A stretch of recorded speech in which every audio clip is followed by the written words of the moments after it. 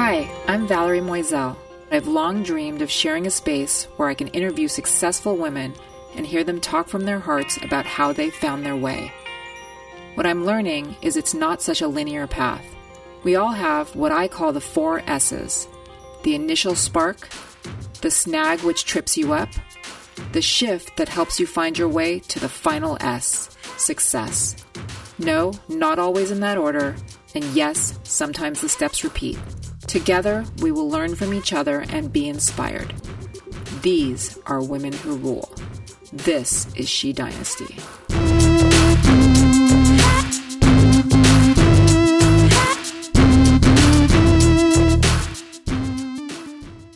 Welcome back to She Dynasty. Today we are going to be talking to Alix Peabody, an inspiring entrepreneur and founder of Bev, a brand of canned rosé.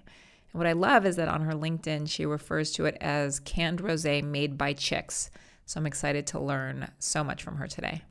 But before that, I'm very, very excited to introduce my co-host. And today I have Erin Mavian with me. Hi, Erin. Hi. How are you? I'm doing great. Thank you for having me. No problem. Thank you for being here. So Erin and I met in an interesting way. We were at an influencer event for a client, and we happened to be sitting next to each other. Mm-hmm. And we started talking. And once in a while, I'll sit next to somebody who I just connect with, and someone who resonates with me, and someone who speaks to my heart. And you were that person for me. I walked away at that event saying, I like that girl. I need to be friends with that girl. I need to know that girl, because you were so, so impressive with everything that you've done. So I want to tell everybody what you do.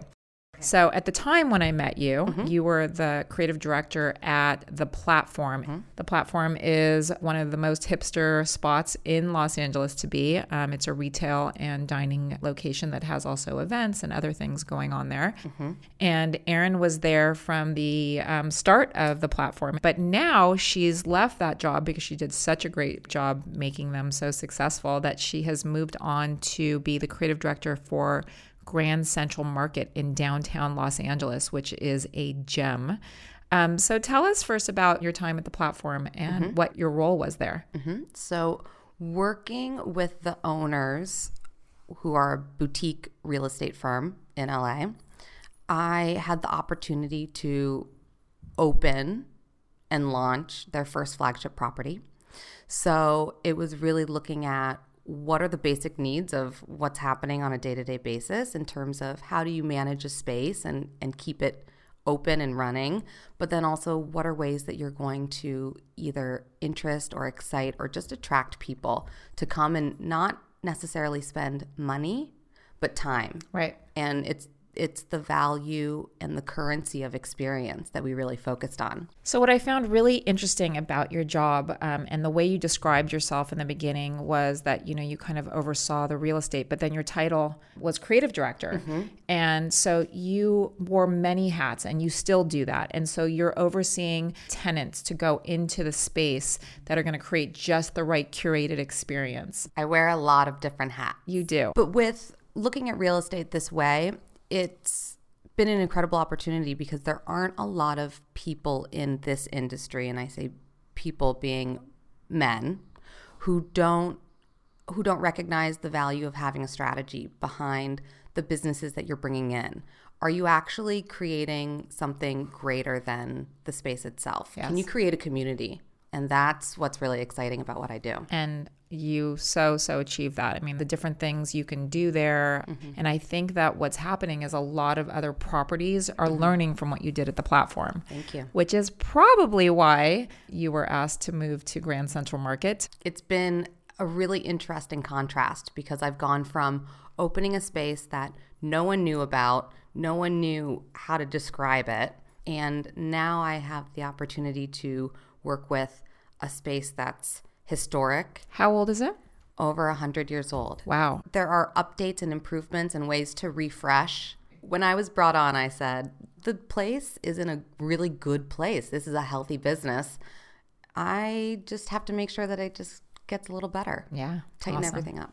Great. Well, we are going to speak to Alix in a few minutes, and I'm excited to have you here as my co-host. Tell me why you were interested in talking to Alix today. To have someone who identifies themselves in an industry that's one dominated by men.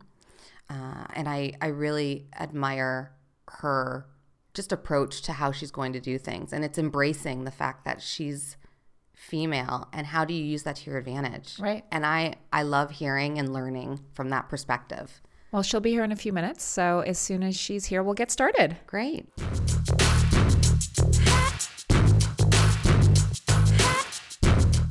Hi, Alix. Hi. How are you? I'm good. Thank you for having me. Thank you for being here today. We're super excited to talk to you. So first, before we talk, I wanted to read the mission statement that you had on your website because I thought it was so cute and I loved what it said and what it stood for. So what it says is the beverage industry is male dominated, which is why there's very little out there that speaks to and about women in a positive, authentic way. We believe that women shouldn't be an afterthought at parties, the bar, and just in general. We know women take their fun seriously, which is why we think your drinks should take you seriously too. Bev is on a mission to redefine an industry one can at a time. So love that. And obviously you're a perfect fit for She Dynasty and what we're doing. So I really appreciate you being here. Of course. This I listened to your podcast and I think it's awesome. So I was very excited. So obviously what you've done is you've created an alcohol brand that is created by women for women, which is an interesting idea in itself. And so I want to start from one of your first sparks of independence. And so I understand that you were raised in New York City, but you went to high school in France and in Italy. Yes. And that was something that you decided to take on yourself at age 13, which takes a lot of courage. Yeah, so this is a story that my mother finds endlessly entertaining and terrifying at the same time, I suppose. But I was 13. I was living in New York. My mom is French by background, which is why my name is pronounced strangely Alix. I grew up understanding French. I spoke French when I was very little, but I lost it for English. Mm-hmm. And my cousins could all speak French. And so when I was around 13, I just decided I need to speak French again. It's just something that I need to be able to do. I want to know what they're talking about most of the time when they would come over during the summers. So my school had a program. I applied, didn't tell my parents. I just applied myself. And so you just decided that you were going to go out on your own? I just decided that it was time for me to learn French. And I was 13 and it was kind of ridiculous. And then I got in, came home and told my mom and dad, I'm moving to France. And they looked at me and they were like, you're 13 years old. You're doing nothing of the sort. And then eventually they got on board. But yeah. But so at what age did you actually go? 14. Wow, yeah. That's a really brave thing to do at 14. Yeah, I guess. I mean, it was funny because when I first got there, I just found myself crying, because there were no cell phones at the time, which makes me feel older than I am. And email, you had to go to the one portal in the one area of the school to get it. And I remember writing my mom saying, I'm very sad. I've made a mistake, and you need to come pick me up in the junior section of Galeries Lafayette, the department store, like the Nordstrom. And she just wrote me back. She's like, "You're fine. If you're browsing the junior section of Galeries Lafayette, I think you're going to be just fine over there." So she wanted you to kind of carry through with what you had done and not give up. Yeah, well, my mom grew up, back and forth between France and the States. So it's something that's been in our family a long time. She used to run abroad programs and stuff like that. So it's something that... So it gave her a sense of pride that you wanted to do it. Oh, for sure. We're not big quitters in my family, so... Well, do you think that this feeling of independence and self-sufficiency when you were young has really helped you as an adult? Has that carried through? Yes. For me, definitely. I've always been this way. When I was little, even before I went to France, I started the literary magazine for my middle school. And, I've always been very independent-minded. After France, I came back to the States. Then I moved to Italy. Then I went to Andover, where I graduated from. So 4 different high schools. Wow. Yeah, then college. And then I moved out to California. My whole family is back on the East Coast still. So that's always been just part of who I am, I think. And I can't really tell if it's a nature or nurture thing, but probably a little bit of both. So I understand that you were bullied in high school. And this is something that resonates with me just because I was very severely bullied also in high school. So tell us what happened. Yeah, so it's funny because when you ask me this, it's something that I don't think about very often, and I wouldn't even have used that term per se because it just felt like this is just high school and this is just how people are in high school. Right. It's just labeled now. Yeah, and yeah, exactly. And I was the new girl every year of high school, every single year, which is kind of crazy when you think about it. And when I went to the final school to Andover to boarding school, and I got there, and there was a gossip website. It was like a Gossip Girl website, and someone had just started writing really nasty things about AP, the blonde new senior, of which there was only one, which was very clearly me, and saying, if I'd gone in and out of a guy's dorm, who was one of my friends, those kinds of things. And it was strange, because I felt very attacked and nobody knew me, and I was and I was new, and that was just something that was very early, and it was before, again, social media really blew up in the way that it has now. Thank goodness. Yeah, yeah. So, yes and no, right? So I feel like at the time it was relatively uncommon, but now in a way there's bigger spotlight on it, and in another way it's even more common, right, which is just so upsetting. Right. Well, two interesting things. Number one, I graduated high school with Monica Lewinsky, who was the first woman ever publicly shamed on the internet. Don't even get me started on that topic of conversation. So I knew her growing up, and so that was, crazy to see. And so just to see now, what it's become and how people have to deal with bullying online is unreal. And secondly, I had a situation in high school that sticks with me even today. I remember being at school, and I'd gotten a brand new pair of Nike Air Jordans, and I was super proud of them, and it was super exciting to, wear them to school. And I remember walking through the hallway in the morning, and a girl walked over to me, and she basically told me to take off my shoes, that I had to give them to her. And what? It was crazy. It was crazy. Like, I had to this was a public school. It was kind of a rough public school here in LA at the time. I changed schools right after that, but I had to take off my shoes, give her my Jordans, and I had to walk, I remember walking outside trying to figure out for hours how I was going to tell my mom that, the $100 plus shoes that she had just bought me were now gone. And it's funny because that's something that kind of carries through. So silly story, but stick with you. No, they stick with you. It does. I think for me personally, it's taught me a lot about those experiences throughout life, high school, college, middle school. Whatever. It's my parents always say that I don't have a mean bone in my body, but it's true. It's taught me to be really kind to people because you don't know what they're dealing with.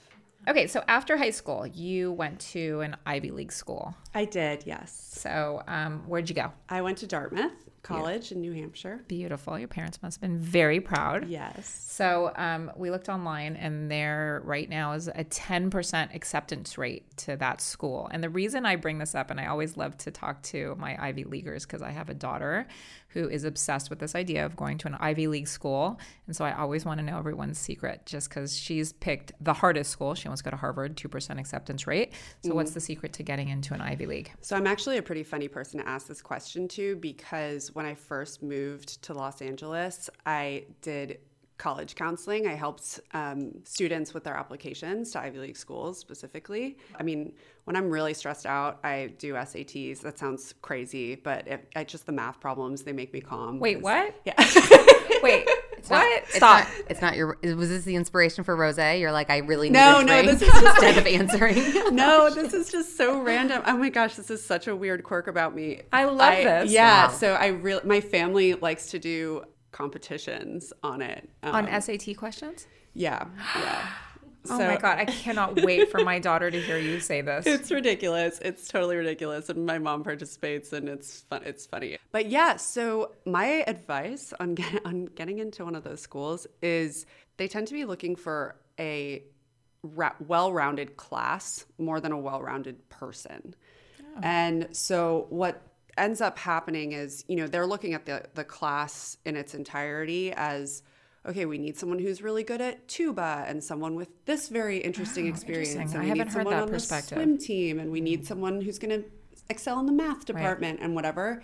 And so my advice to people has always been make yourself a very, very sharp arrow that sticks out in people's mind, that it's that, oh, that's that person. So for me, it was like, oh, that's that language girl. Right.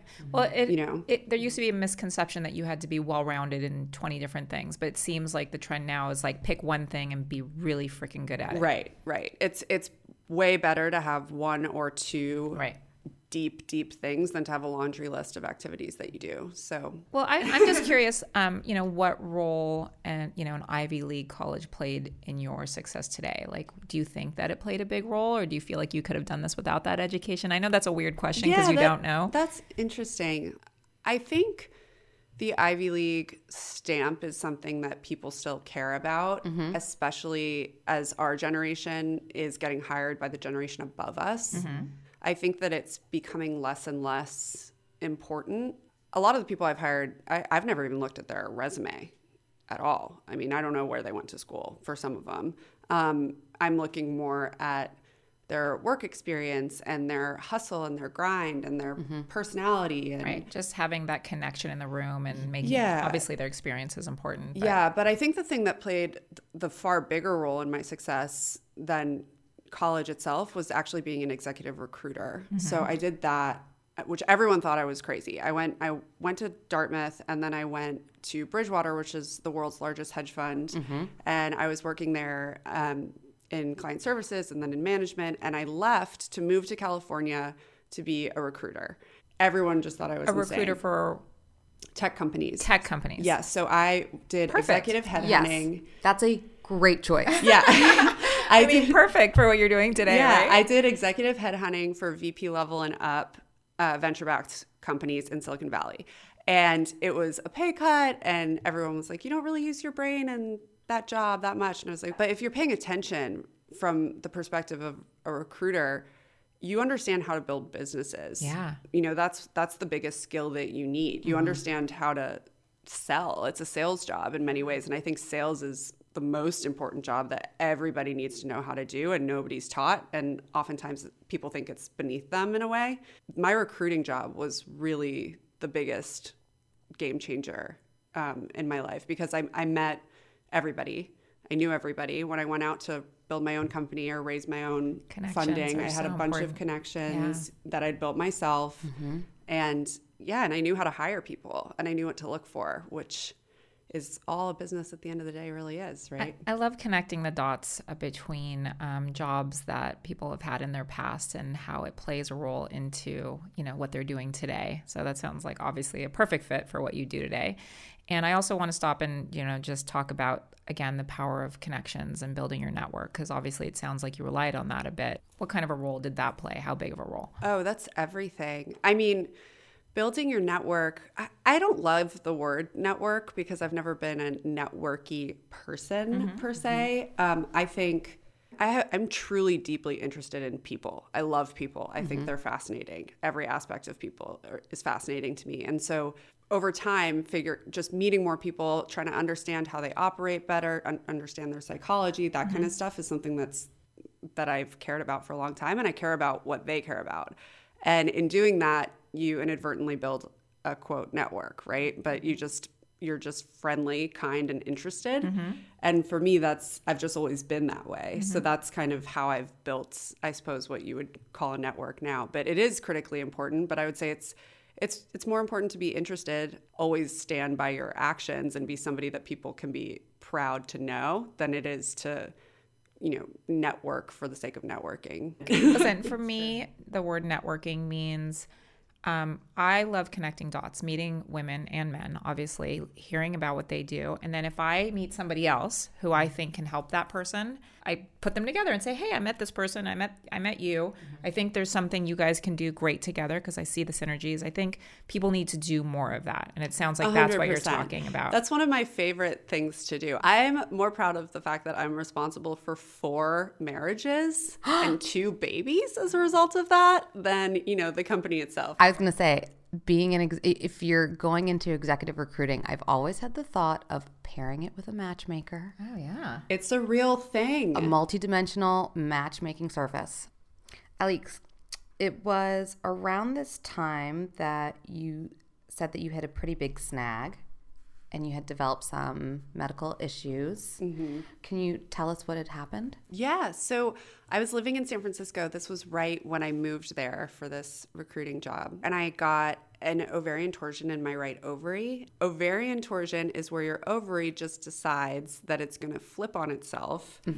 For me, it flipped 3 times, 360 degrees. It loses all blood flow. It can flip the fallopian tube as well, and the organ starts to die as a result of that. So that happened to me, and it happened to me on 3 distinct occasions. And every time they were trying to save the ovary, they had to cut some out, and over time they couldn't. And so I had 6 surgeries over 18 months to deal with it. And then I had to freeze my eggs, which was not covered by health insurance even in that type of situation. It's less than 1% of all emergency ovarian surgeries. So it's very rare and very And you were bizarre. so young when this happened. I was 24. 24. That's crazy. It was pretty crazy. That's quite a decision to make, to freeze your eggs going through that process at such a young age. Yeah. Tell us about how that affected, your psyche. And obviously when you're 24, you probably weren't, in the mindset of starting a family yet, but you obviously think about the future. So tell us a little bit about that. So I actually think this is so interesting because I'm the eldest of 5 children. So while I wasn't necessarily actively thinking about a family, I've always thought about a family. I've always wanted, I'm a big sister to 4. My youngest brother being 10 years younger than I am. And I think I didn't realize until, basically this medical situation, how much I was making decisions for my life today for a life that didn't exist yet. Wow. If that makes sense. It does. And I think a lot of women do that. And we don't even realize we're doing it. But, I moved and I was in San Francisco, and I was like, well, if I'm, I can make a good living doing this and it's flexible and I can stay at home and that'll be great when I have kids. Or a lot of the advice I got from people when I was deciding whether or not to take the recruiting job, which I was, in my mind taking for reasons to build out a community in San Francisco and that kind of thing. Particularly from a lot of the men, they were like, well, when you do have a family, that's a great job to have. And it wasn't until someone looked at me and said, hey, this isn't necessarily in the cards for you, which it's not guaranteed for many women, right? Just some of them don't get it as starkly as I did. Right. It wasn't until then that I realized how many sacrifices and how much I was holding myself back without even realizing that I was doing it. And in a way, it was extremely liberating, if that makes sense. It does. It absolutely does. And how does that affect, one of the questions that people wanted to know is like, how does that affect like your dating life? Did you have to tell people? And, like when you're dating, you're looking for a mate, and people, sometimes want to have kids. And so, obviously this throws a little bit of a monkey wrench in it. So is it something that was on your mind? It was just something that came up. It was on my mind. Yeah. So at first I had a small crisis of faith because I was wondering, what value do I add into the world and into a relationship if I can't necessarily have kids? Yeah. And that was a whole moment that I went through in my head by myself. But then I kind of didn't think about it all that much afterwards. And as I met my fiance in an airport like a year and a half ago. Yay. Which is kind of fun. And it was something that I told him pretty right out of the gate. But also, since it's happened, it's already been, 5 years? And the technology, specifically in reproductive health, is amazing. Skyrocketing. It's moving so quickly. Yay. One of my doctors was joking, we can get a rock pregnant. Like, don't worry. So we'll see. But 5 years ago, that wasn't necessarily the case. And 5 years before that, definitely not. I love that. Yeah. So it's moving so quickly that with every passing year, I get less worried. Yeah. But we shall see.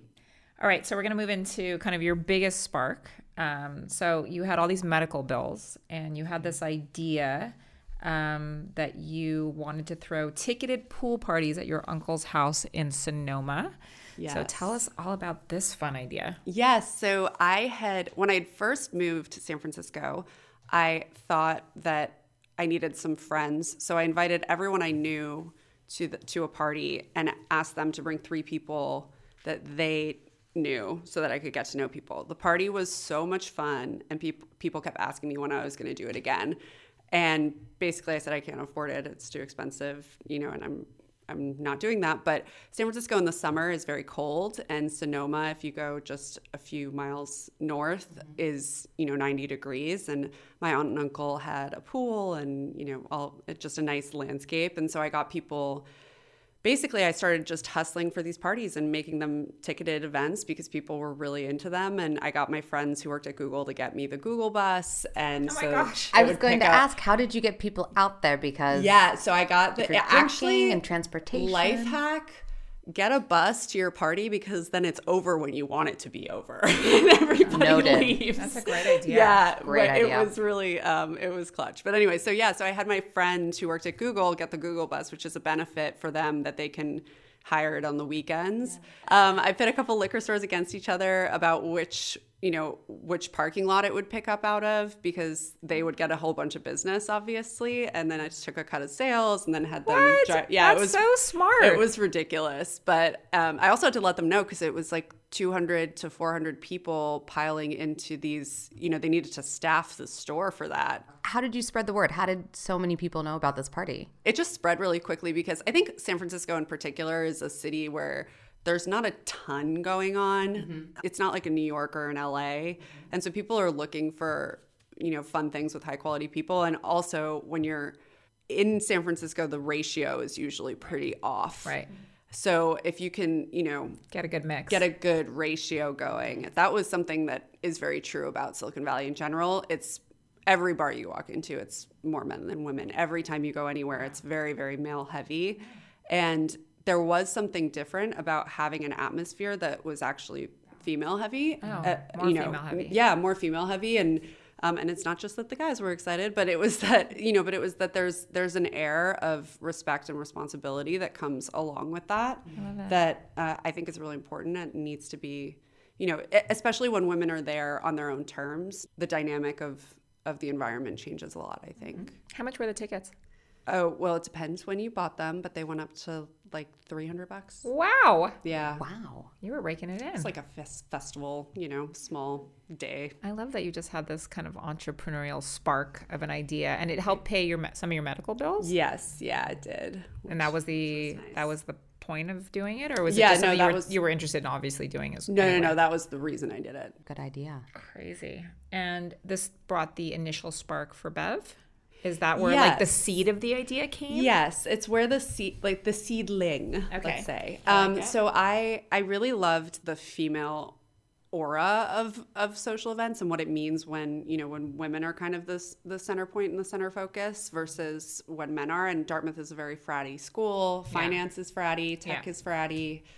Entertainment down in LA is fratty. It's all one and the same. And so originally I thought I wanted to build some sort of events media company that's centered around this idea of, what if women had a space at the bar? Like what if women own the bar, right? And moved down to Los Angeles as a result of that, thinking that I was going to go down sort of the media path. And that's why you went to USC. Events. Yeah, yes, exactly. I was like, it's I should all probably connecting. And we were all like, USC, why did that happen? Yeah, no, I was like, well, I should probably know how to make media if I want to build a media company.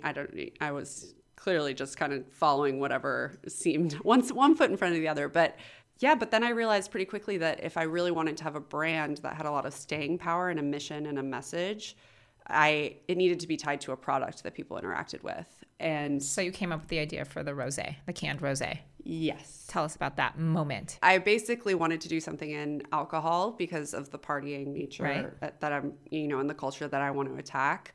And I realized that the alcohol industry is very complicated in how things are sold. And there's a whole network of distributors that you have to go through in order to sell alcohol at all. And it's a very tight network and it's very, very hard to break into. So I realized pretty quickly that if I wanted to be able to sell on my own, I had to have a very specific license that's only allowed for wineries. And so I realized that I had to have a wine. And rosé to me was the biggest party wine that there was. Yeah. And I put it in a can, simply because I had no money, and I figured that it's very hard to market something that you pour into a glass and then you don't know what it is, and it's a lot easier to market something that's a cute can that people want to take pictures of, and it starts to market itself. So that's how it ended up in a can. I had no idea that this was going to be an explosive category. So that was just my Really? guardian So it was angel. kind of a fluke, and then it worked out. Yeah, yeah, pretty much. So did you come up with the name right away? Did you? No, Tell us. I went through so many names. And it was actually one of my friends who was helping me come up with all of the different names, wrote on the top of a piece of paper, Project Bev. I wanted it to be a woman's name that was powerful but also not necessarily someone you knew and hated. Yeah, and so then Project Bev, and then we were like, oh, well, that actually makes a lot of sense. And by some miracle, no one had trademarked it. Really? Weird. Okay, so I understand there's a cat in the story. Harold. Harold is critically important to the company. He's the company cat. He's my cat. I actually got him the day after I incorporated the company. Understood. I found him on Facebook. I saw a picture of him and I was like, I don't know what it is about that cat, but I have to own it. Aww. And so I flew to New York and got Harold. And he, for a while, he was my CFO. He did marketing. He really ran a lot of things. He was my emotional support animal. No, but in all seriousness, Harold has become a little bit of an icon, and he's on the walls of our new office. There's like murals of him and T-shirts of him, and people are just really obsessed with him. So going back to the very beginning, you funded your company starting out in a very interesting way, and you decided to use your 401k. Yes. Can you tell us about that? Yes, for sure. So I, for starters, wish that I had realized that I had this money when I was dealing with my health problems, but I did not realize it because you go to your first job and you just don't really know what all the paperwork is on the first day, and you just start like checking boxes. Yeah. I had apparently been putting money away in this 401k that Bridgewater had been matching for me. And so I got basically a notice when I was just trying to move and clean up all of my stuff that was like, hey, your 401k, change your address, whatever. And so I cashed the entire thing and I bought 300 gallons of rosé with it. So was that a smart decision or a not smart decision? Jury's out. I'll let you know. But I think at the end of the day, it's worked out so far, but we'll see. It's a brave decision. You were passionate, you believed in what you were doing. And I think it's, thank you. It's really encouraging to hear that you felt so strongly about it that you were willing to like cash out, take the money, and let's do this. So you actually bought 300 gallons of rosé? Yes. And the cans and the sleeves and all of that stuff. Yeah. I got the rosé from a guy I met on a dating app. Again, be kind to people and be interested in their lives. Absolutely. It works out. But I met this guy on a dating app like 2.5 years before, and it turned out he worked in wine when everyone in Silicon Valley works in tech. Yeah. So I thought it was just interesting. And so I called him and I was like, I need rosé. And he's like, go to the grocery store. I don't why are you calling me? I haven't heard from you in 2.5 years. And turned out I was like, no, I need like a lot of it. And he's like, oh, okay. So it turns out his roommate's family, it was one of the biggest wine suppliers in the state. Do you still work with them? Yeah. Really? Yeah. See, look at They're those huge. connections. They're awesome. Yeah. That's so wonderful. And did you, going through the process, did you have the opportunity to taste and identify? Oh yeah, I what designed it was the wine myself. Yeah. Wow. So, and by designed, I mean I am not a winemaker, but I worked very closely with our winemaker. So basically it was saying, I want it to taste like this. Ours has 0 grams of sugar. I wanted it to be very dry, drink easily. And I wanted it to be drinkable out of the can because a lot of the products out there are line extensions. Right. And so it's just, it can be a lot of wine to the face. It's not designed to be consumed that way, but ours is. So I am fascinated, and I harp on this in every single one of my interviews, by people who are able to take an idea without a ton of, backing or experience or knowledge in the category and bring it to fruition. And so I want you to tell everyone listening, how do you go from an idea in your head to holding this beautiful little can in your hand? How does that happen? And I know it's a big loaded question, but there's a lot of cheers. If I could bottle that and package it for people to explain it, that would be, that's what everybody wants to know. So, I mean, the thing that I say to my team all the time is the only way out is through. For me, it was a personal financial decision where I put myself in a position where I could not fail. Failure was not an option. It was not even on the table. I was going to figure it out or I was really screwed. And, by the time the company started, I'd racked up a whole bunch of credit card debt, trying to, on planes, trying to get funding and all this kind of stuff. Anything that could go on a credit card did. And so I put myself personally in a position where failure was just quite simply not an option. And when you get yourself into that mentality, whether it's through doing something like what I did, which I wouldn't necessarily recommend, but or having a co-founder that you're not going to let down, or just being able to put yourself in that mindset, you have to know that failure is just not on the table. Yeah, I think a lot of entrepreneurs fail because they give up. Right. So what was your first step? Okay, so the very first thing that I did, I got my cousin, who is our creative director now, but she was just the only person I knew who knew how to do Photoshop that lived near me. And that's a really good thing for people to hear. Tap into resources, people to help you to start up. And I asked her to help me mock up a can. What does this look like? And just after work, at certain points I was driving her crazy because I'd show up at her house at 7 p.m. after she'd worked all day and made her make 100 different can mock-ups. The handwriting on the can is my cousin's handwriting. This is the original logo? The logo has been cleaned up, but this is the original, where it says break the glass is the original writing. Right. People can't see it, but on the side of the can, it actually says break the glass in large handwritten lettering, which is really cool. Yes. So we have our own font now, which is called Emma, because it's Emma's handwriting. Love it. Pretty much. But yeah, so the first thing I did was I tried to pull together a deck, essentially, like a proposal. What would this even look like?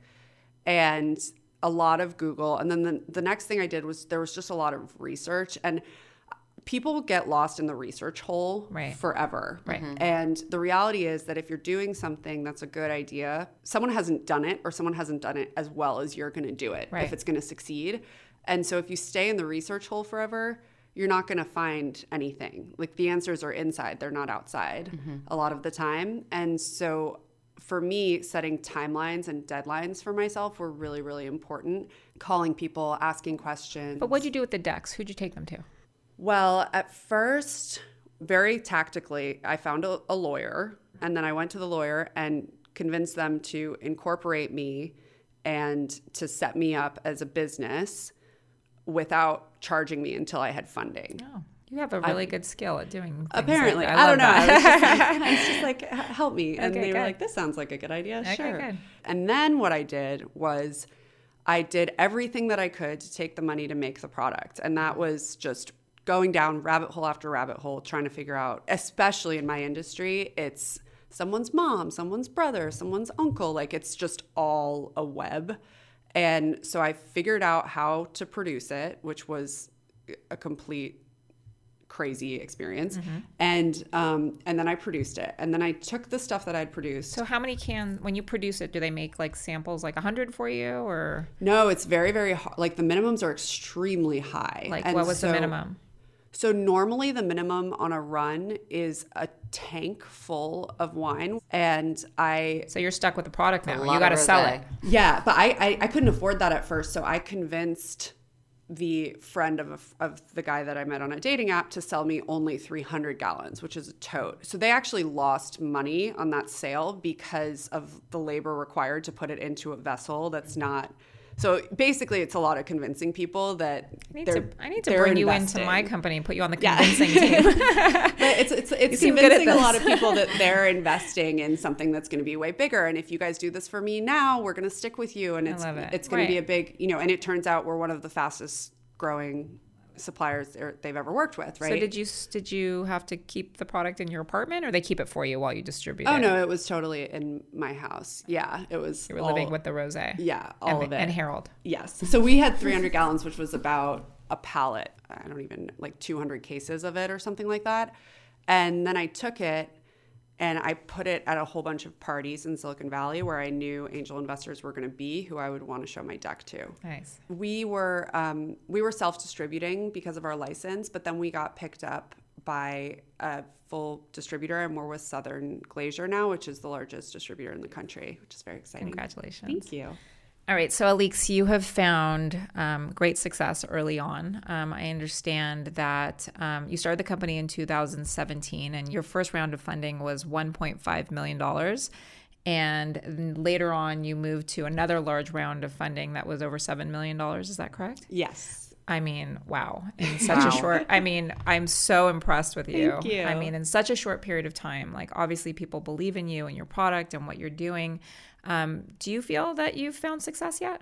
Oh, no. You've only just begun? No, not even a little bit. I think like most women and most entrepreneurs in general, I for sure struggle with imposter syndrome, but I do love my life. So that's a form of success for sure. I love what I do. Yeah. And so we'll see. I mean, to me, I think the outstanding thing still, and it's funny when you get funding and you have a company, a lot of people just start to assume that you're in a really stable position. But personally, it took me 2.5 years to dig out of the hole that I went into to start the company. And some of those expenses are reimbursable and some of them are not because they're just your rent, right? And stuff like that. So I'm sure I'll feel a lot better when everything's financially, personally as stable as it is for the organization, And I think that a lot of people, that happens to a lot of entrepreneurs. I joke with my friends about it all the time. They're like, I've got a company valued at this and I have $20 in my bank account, which is a reality. Well, I love speaking to women, at this point in their career, just because I know we all believed in you so much. So we're so excited to see where this goes for you. Thank you. So I'm going to now kind of hand this over to Erin, who's going to do some rapid fire questions. Mm-hmm. It's just some quick ones. What, Alix, keeps you up at night? Numbers. If you could switch careers completely, what would you do today? Same thing, different industry. Oh. Another male-dominated industry, perhaps? Yes. I would fuck some shit up in another industry. I like another male-dominated industry. I like that. What's the best advice you were ever given? Strategy is about all the things that you don't do. I like that. Oh, I have to think about that for a minute. Strategy is about all the things you don't do. Oh, yeah, that's good. That's really good. Okay. Do you have any passions outside of work? Harold's, for sure. And I am a big runner. Who would you say is your biggest competitor today? I don't like giving them airtime. I don't blame you. Best and worst parts about running an alcohol brand? The best parts is that it's very easy to see how big of an impact we're having based on some of the people we've been able to recruit, and because it's so rare to have a company like ours that has a culture and a mission like ours. The worst part is the same thing, that it can also be really sad to see just how excited particularly women are to be at a company in this space that respects and honors and values them. It's kind of mind-blowing. Do you have any female role models? I'm a big Emily Weiss fan. Okay. Yeah, I like her. I think she's very real and obviously successful, but doesn't let her success turn her into something that's not approachable, which is something I strive to do myself. Have you had a mentor? Yes, I've had a bunch of mentors throughout my life, but again, same way with networking, I wouldn't necessarily call them mentors. I just say I just collect friends. Are there any aspects of your job or your position that you wish you were better at? Yes, all of them. Always room to grow? all of them. I wish that I were better specifically at project management and process management. I'm someone who I work in spurts and I get big ideas and then I'm like, run. And then it's a lot of hurry up and wait for my team. So I've been getting better at it, but I want them to have less whiplash from my idea whiplash. And then the last one, what's your favorite beverage outside of your own, Bev? Water. Good answer. Hydrate. I love that answer. You should drink them together. I love it. All right, I'm going to ask you one last one, and I think we're going to wrap it up. Actionable advice for those listening. If you had one piece of advice to tell someone who was about to start a company or had an idea and wanted to move it to something real, what would you tell them to do? Just keep going. Just keep swimming, as they say in Finding Nemo, and just one foot in front of the other. I think a lot of the times I view life as either like a bowling alley with the bumpers up, or one of those like Mario Kart games where things are going to keep coming at you, and sometimes you're going to crash, but it's just going to keep moving forward. Or if it's a bowling alley, it's eventually going to get to the end of the lane, but you just can't stop. That's a really good analogy. Mario keeps going. It just keeps going, I like that. Sure, sometimes you got to start over and whatever. You just keep going. So you hit the roadblocks. You hit the the only time you really fail is when you stop moving. Love it. Okay, well, I think that concludes our interview. I want to thank you so much for being here today. You're such an inspiration. Thank you so much. I think people listening are really going to learn a lot from you. And Erin, I want to thank you as well, because I'm very inspired by you as well, and excited to see where both of you guys go in your careers. Thanks. And I think that's it. Awesome. All right. Well, thank you. Thank you so much.